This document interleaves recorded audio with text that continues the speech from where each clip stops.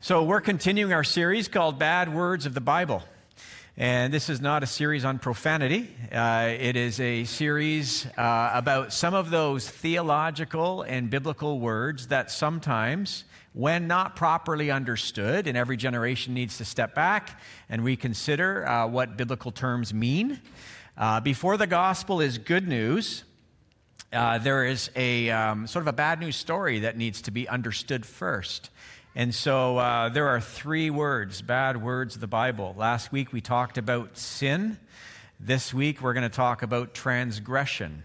And just like when you go to Starbucks, remember the first time you went to Starbucks? And you were looking at the menu and there was a tall, a grande, and a venti. Something like that, right? How come the tall is the smallest you can get?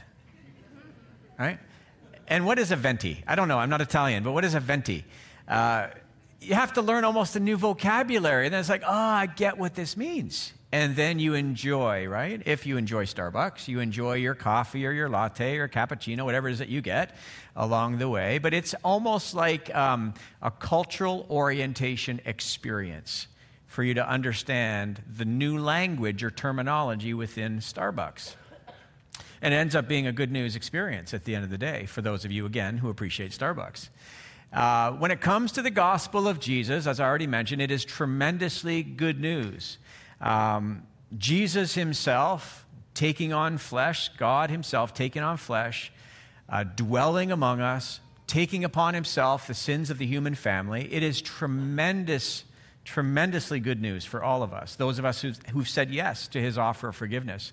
And the reason why it's such amazing news is we know that we need forgiveness. And so, again, last week we talked about sin.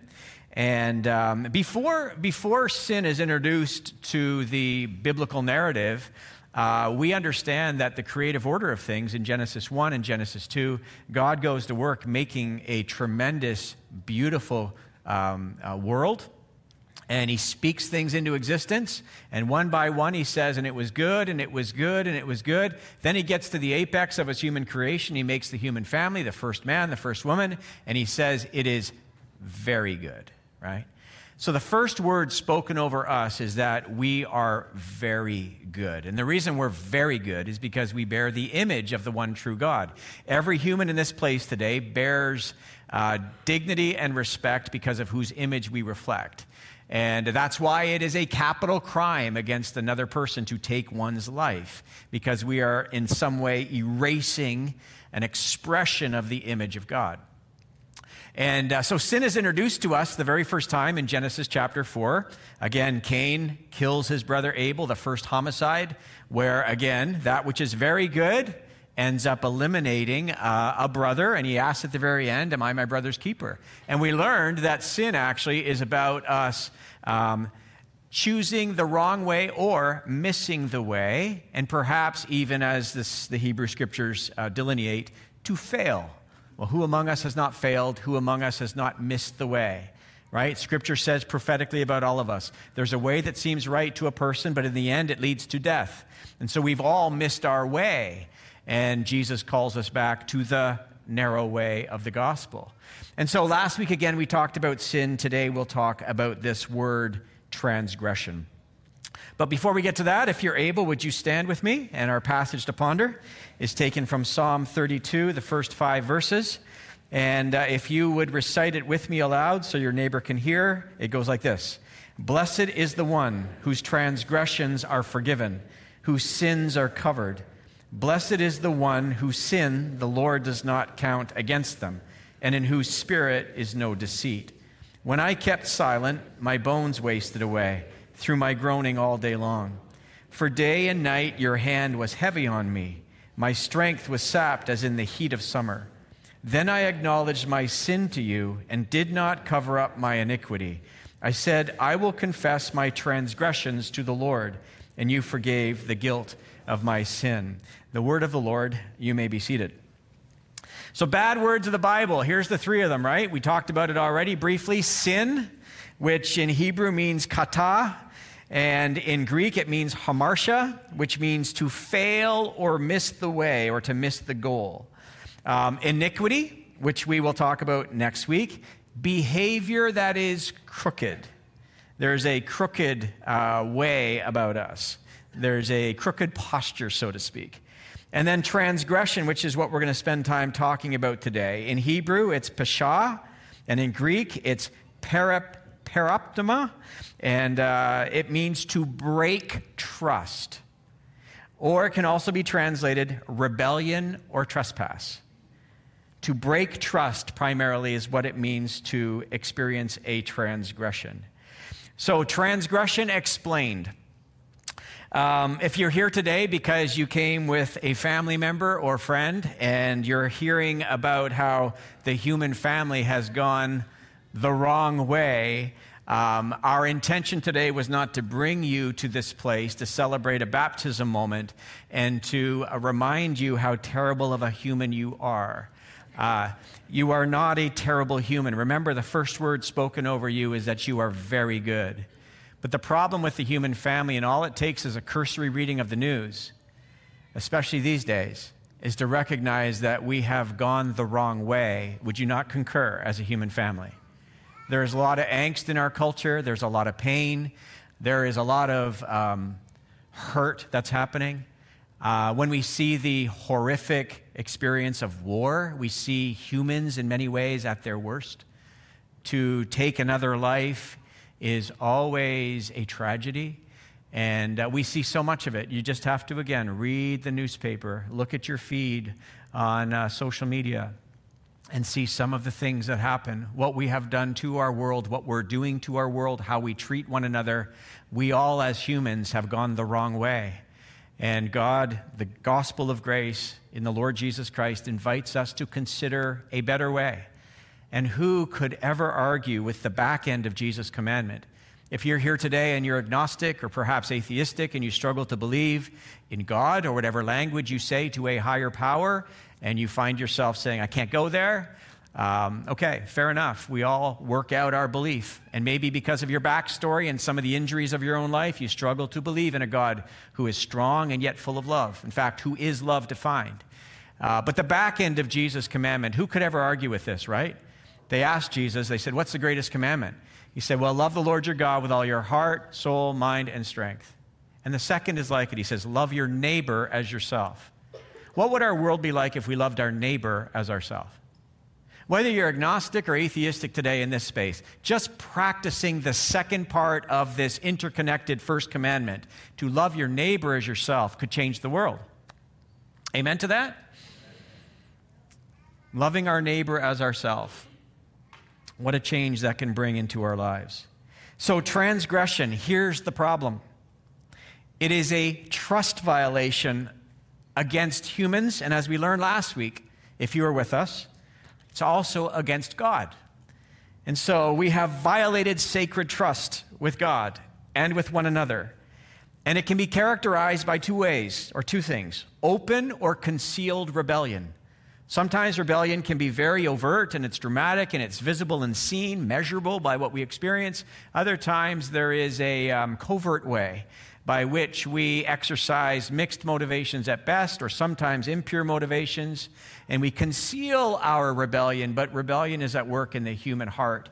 And so I guess to understand the gospel of grace, first and foremost, we need to understand that all of us have failed or missed the way, right? That is sin. And another nuance of this whole idea of missing our way and failing is that we have broken trust with one another, and we have broken trust with God. There is a broken relationship with God that needs to be reestablished. He didn't break it, we did. This is the story of the gospel. The ones who stepped out are the humans. In fact, God himself took on flesh as the perfect human and stepped in to our experience. We're the ones who step out, God steps in. Do you remember a number of months ago we had a series where the creation of Adam, Michelangelo, where Adam is kind of reaching for God, but he's doing it really kind of half-heartedly at best. And God, you see this finger he's straining to touch, but he leaves just an open space there. We're the ones who kind of leave the gap. He's saying all you got to do is reach, and I'm right here. but he gives us free will, right? That gap between God and us is enough space to honor your and my freedom. We get to choose. And the way humans operate often is because we have this default in our own soul, which is what we're talking about over these 3 weeks, is that we have a tendency to misuse our freedom. And so we don't exercise that free will often in the ways that are best and beautiful and good. And so this is what the Christian community, the Jesus-following community is all about. We don't profess, again, if you're here for the first time, those of us who've decided to follow Jesus, we are the last ones on the planet who say that we're perfect. We're the first ones who say we're not, and we need help. So if you happen to have had a front row seat to watch Christians behave and they've stumbled along the way, that's what humans do, and that's what Christians do too. But the gospel of grace is for those who stumble, and for those who realize they've failed, they've missed the way, for the ones who know, yes, I'm responsible for the breach of trust. God didn't break the trust, I did. And so we come to him and say, would you have mercy on me? And he says, 100%, it's yours for the asking. This is the good news of the gospel, but it starts with our need, which is somewhat bad news for us because our very good status is still in play because we're image bearers, but we've abused and misused our free will, which means we need some help. So I want to be mindful of the time today because we want to baptize people and not feel rushed or hurried to do so. So this idea of transgression explained. We have all transgressed and we have broken trust with God. Romans chapter 5, verse 15 goes like this. And there is a great difference between Adam's sin, this is the first man, and that word literally means transgression. There is a great difference between Adam's transgression, his breach of trust, and God's gracious gift. For the sin, or transgression is the word, of this one man, Adam, brought death to many. There was a sense in which, in the Bible, there is something called collective solidarity. And what that means is the one stood in for the many. And when we see Jesus dying, resurrecting, the one stood in for the many. And so in Adam, we have all experienced a breach of trust. And so we've all transgressed by the nature we've inherited and then by the abuse or misuse of our own free will. And so Adam brought death to many, but even greater is God's wonderful grace and his gift of forgiveness to many through this other man, the perfect human, God-man, Jesus Christ. So we've all transgressed in this place. And transgression is treated in the Hebrew Scriptures different than robbery. Track with me on this one for just a moment.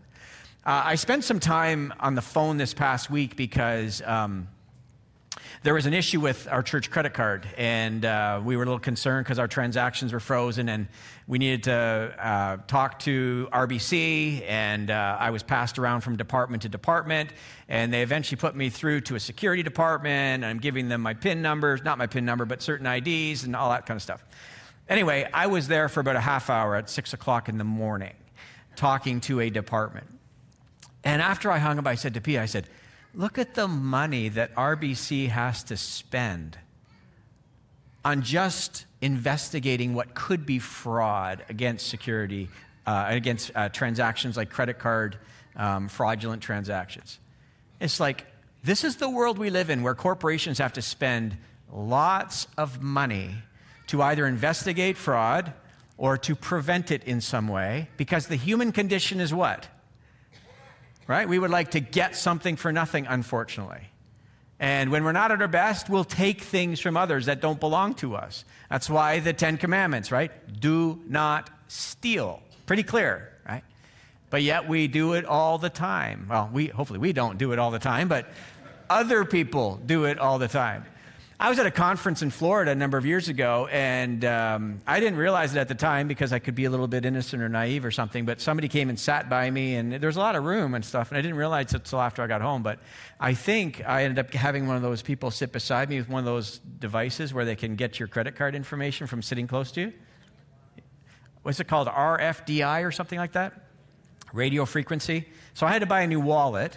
with one of those things in it that protects the radio frequency. But anyway, it happened to be the church credit card, and it ended up getting fraudulently accessed. By the way, sacred trust funds are all okay because the bank just returned all of it. It's just wonderful that happens that way, right? They do.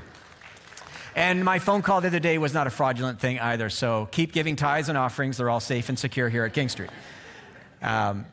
But that's how, a stranger, perhaps, right, came to me, sat by me. I don't know that was the case. Maybe it was somebody walking by me in the hallway. I have no idea. But it was just odd that there was lots of open seats, and they came and sat right by me. Felt a little uncomfortable. It was kind of like, oh, nice to meet you. And there's lots of spaces, right? I'm from Canada. We like our space, right? But that could be the case where it was sort of attempted robbery, a stranger taking something from someone else. When the Ten Commandments says do not steal, it's implied a stranger taking something from someone else. Transgression is different than that. It's a trust violation. It's when your neighbor takes something from you. It's when your family member rips you off. It's when that close friend scams you in some way. It's like, hey, that was not expected. Now, that's beyond robbery. Like, robbery is a stranger doing a B&E, and I don't know who this person is, but I felt violated in some way. But this, you're my brother, you're my friend, you're the trusted person in my life. This is at the core of understanding transgression. So here we are, invited to be God's friends, and we transgress him. It's like I wouldn't have expected that. I'm using a bit of a hyperbole here, but I wouldn't have expected that from you. I made you to be my friends. And we've abused the offer, and we've treated him like he's a stranger, and we've tried to just rip him off, so to speak. I'll use my freedom the way I want, thank you very much. These are my years under the sun. I'll live them however I want to. This is my life. I'm captain of my own ship. I get to do what I want to do. And as the artist back in the 1970s wrote, was it Frank Sinatra? I'll do it my way. And God says, but I want us to be friends. All of us in this room today, and I don't mean this to be mean-spirited because I number myself among the group today, we are all transgressors. Every person here today has transgressed the very heart of God. We have broken trust with him. It doesn't make you a bad person. It just makes you a transgressor. And you know what the gospel of grace says? That's okay. Come on home. I make room for transgressors. It's his doing, not yours. He builds the bridge back to us. All we have to say is yes. That's why it's a tremendously good news story. You don't have to drop tons of money in the offering. It's always welcome, but you don't have to drop tons of money in the offering. You don't have to jump through religious hoops. You don't have to earn your way back. You say yes to the generous offer. At a deep soul level, you say yes. And then you begin to build that friendship with the one who's constantly reaching to us. And as we're going to celebrate in a few moments, it leads to a transformed life. So we are all numbered among the transgressors. Let me illustrate this just so you know that I'm not talking off the top of my head here. Genesis 31, there's a story of a man named Jacob. It requires further explanation, and I don't have time to do it today, but he had 2 wives. Not recommended, okay? In Scripture, just because it's recorded doesn't mean it's recommended. But there are 2 wives for Jacob, and he served 14 years. Imagine doing that serving his father-in-law, Laban, in order to earn his love's hand in marriage, but he ended up with 2 hands in marriage. It's a longer story. But in Genesis 31, remember, we're talking about transgression is different than robbery. Let me read this story. It's a little bit nuanced, so I'll just kind of unpack it for you as we move along. But Laban went first into Jacob's tent. So Rachel had stolen, after the 14 years were over, Jacob is leaving his father-in-law's household with his 2 wives. So here's this father saying goodbye to his 2 daughters. And if you've ever given your daughter away in marriage, you know that this is a challenging thing for Laban. But it's even more challenging because Rachel, for some reason, decided she wanted to take the family idols with her. So she took one. She has at least one. Laban went first into Jacob's tent. He realizes they're missing, and he caught up to Jacob, Rachel, and Leah. And Laban went in first into Jacob's tent to search there, then into Leah's, and then the tents of the 2 servant wives. But he found nothing. And finally he went into Rachel's tent. But Rachel had taken the household idols and had hidden them in her camel's saddle, and now she was sitting on them. And when Laban had thoroughly searched her tent without finding them, she said to her father, "Please, sir, forgive me if I don't get up for you. I'm having my monthly period." So Laban continued his search, but he could not find the household idols. Then Jacob became very angry, and he challenged Laban, his father-in-law, and he said this. He says, "What's my crime?" Underline crime. Really, in the Hebrew, it's transgression. Because Laban was treating him like he was a criminal. "I'm your son-in-law. I would never do that to you. What's my transgression or my crime?" he demanded. "What have I done wrong to make you chase after me as though I were a criminal or a transgressor," right? This is what's happening here. And he felt that sting because he was a son-in-law who would never do that to his father-in-law, even though when the story came out, Rachel actually did do it. Right? She transgressed. She transgressed. So transgression as open or concealed rebellion. The prophet Micah, again, if you're new to the Bible, there's all sorts of scripture I'm bringing to you today. Grab a hold of whatever you can grab a hold of today. The prophet Micah in the Older Testament, he addressed some social injustices and some moral corruption that was prevalent in both Judah and Israel in around the 8th century BC. He had some really tough words to speak to the people of his day. Some were leaders and the wealthy elite, and some was open, some was concealed, but it was both rebellion. Listen to this, Micah chapter 3, verse 8. This is the prophet speaking. "But as for me, I am filled with power, with the Spirit of the Lord. I'm filled with justice and strength to boldly declare Israel's sin and rebellion." It actually is transgression in Hebrew. To boldly declare how Israel has missed the way, they have failed, and they have broken trust with God. He says, "Listen to me, you leaders of Israel. You hate justice, twist all that is right.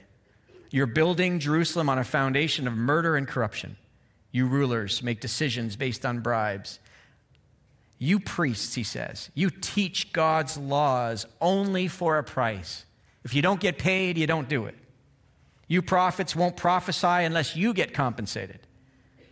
Yet all of you claim to depend on the Lord. No harm can come to us, you say, for the Lord is here among us." And so there was a sense in which it all looked nice and neat and tidy, and everything seemed to be getting done the right way. But the prophet comes and says, no. There's bigger problems here. Some are obvious, and I'm going to point them out, and some are less obvious, but they still need to be pointed out to us. And so there is a sense in which there is a concealment to the rebellion, and there is an openness to the rebellion. Both of them are fulfilled in this word, transgression. All right, so let's get ready to wrap up in just a moment here. The importance of trust. We've broken trust with God. We've broken trust, unfortunately, with each other. And you and I both know that the importance of trust is this. Without trust, everything breaks down. If you didn't trust your neighbor, you wouldn't want to live close by him, or you wouldn't want to live close by for too long. If you didn't trust leaders, you wouldn't want to be under their leadership, right? If you didn't trust your partner in some way, you'd want to really have some good, honest conversations about why that's the case. Business, for example. Let me just bring this to you. Business. When business trust breaks down, investors lose money. Investors stop investing. My daughter is a CPA with Deloitte, and one of her roles, she's an auditor. One of the things she does in her world is to make sure that corporations report what they report and that it is confirmable, it's verifiable, so investors and shareholders are not getting ripped off. It's what she does, and it's important work because we want to have confidence, right, that things are the way they are. When you read the financial statements at King Street, you want to know that everything is being handled properly, and so we have an external accounting department who comes, or accounting firm that takes a good look at our books, and that's how trust is retained or earned along the way. The Bible has something to say about this as it relates to business. Proverbs chapter 20, verse 14. This is a really interesting proverb.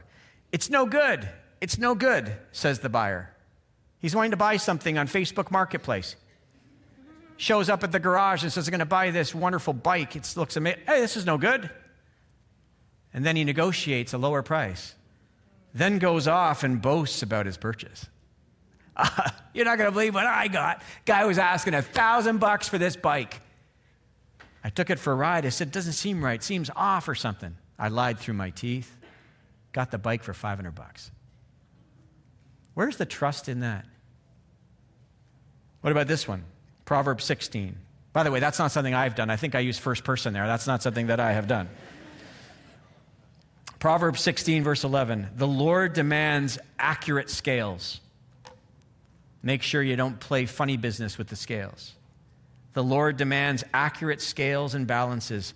He sets the standards for fairness.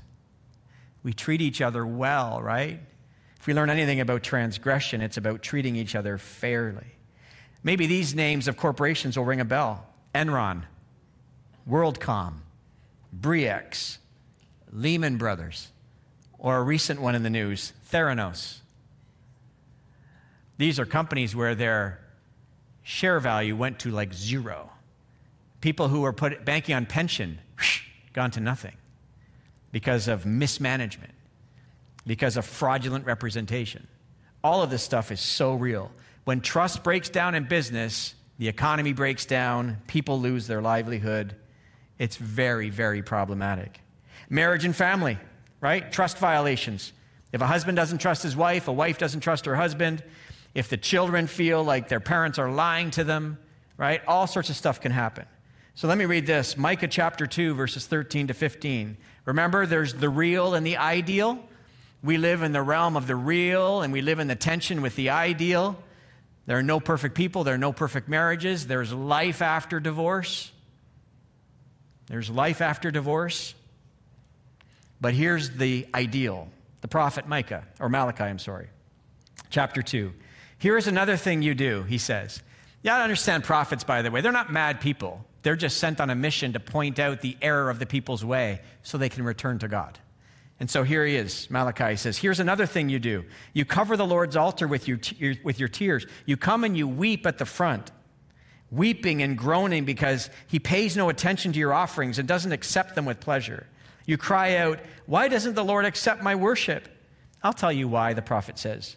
Because the Lord witnessed the vows you and your wife made when you were young, but you have been unfaithful to her, though she remained your faithful partner, the wife of your marriage vows. Didn't the Lord make you one with your wife? In body and spirit, you are his. And what does he want? He wants godly children from your union.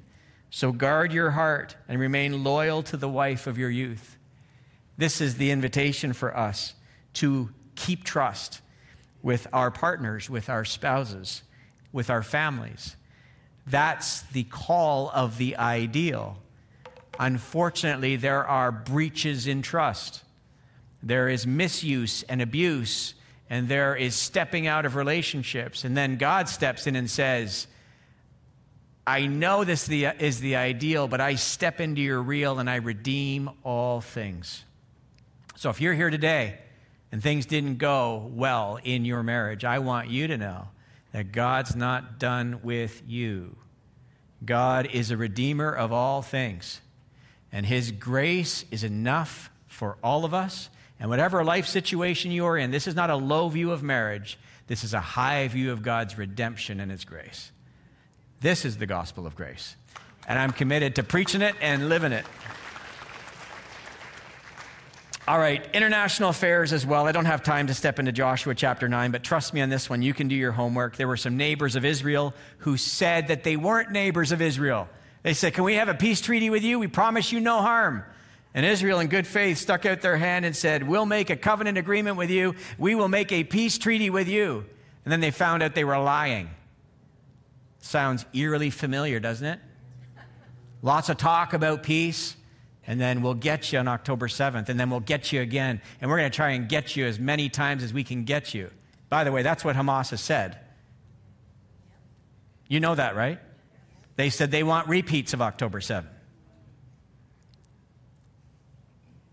So, let's remember to keep our head in all situations. But international affairs, if we cannot keep trust with one another, everything breaks down, and we're seeing it played out right now in the news, how it breaks down. So let's elevate Jesus, and then we'll wrap up and we'll baptize. Jesus steps into our broken trust. Back to Romans 5:15. But there is a great difference between Adam's sin, which is transgression, and God's gracious gift. For the sin of this one man, Adam, brought death to many, but even greater is God's wonderful grace and his gift of forgiveness to many through this other man, the God-man, Jesus Christ, who proved faithful, and he lived trustworthy and with integrity. That's who Jesus was and is, and so must we. Prove faithful and live with integrity. And 1 Corinthians chapter 4 says this, "This then is how you ought to regard us," the apostle writes, "as servants of Christ and as those entrusted with the mysteries God has revealed. Now it is required that those who have been given a trust," which is all of us, "must prove faithful." So in the face of our transgressions, we come to a God in Jesus who offers us a way back to become his friends again. And it's a wonderful good news story. All right, so here's how I thought we would land our teaching time this morning, and then we'll go right into our baptism. If you're able, would you stand with me? I have a confession for us to make. And may this truly come from our hearts. And so this is taken from Psalm 51, the first two verses, verse 10, and then verses 15 and 16. And so may this be our prayer today. Would you recite this with me? Have mercy on me, O God, according to your unfailing love. According to your great compassion, blot out my transgressions. Wash away all my iniquity and cleanse me from my sin. Create in me a pure heart, O God, and renew a steadfast spirit within me. You do not delight in sacrifice, or I would bring it. You do not take pleasure in burnt offerings. My sacrifice, O God, is a broken spirit, a broken and contrite heart. You, God, will not despise. Amen? Amen.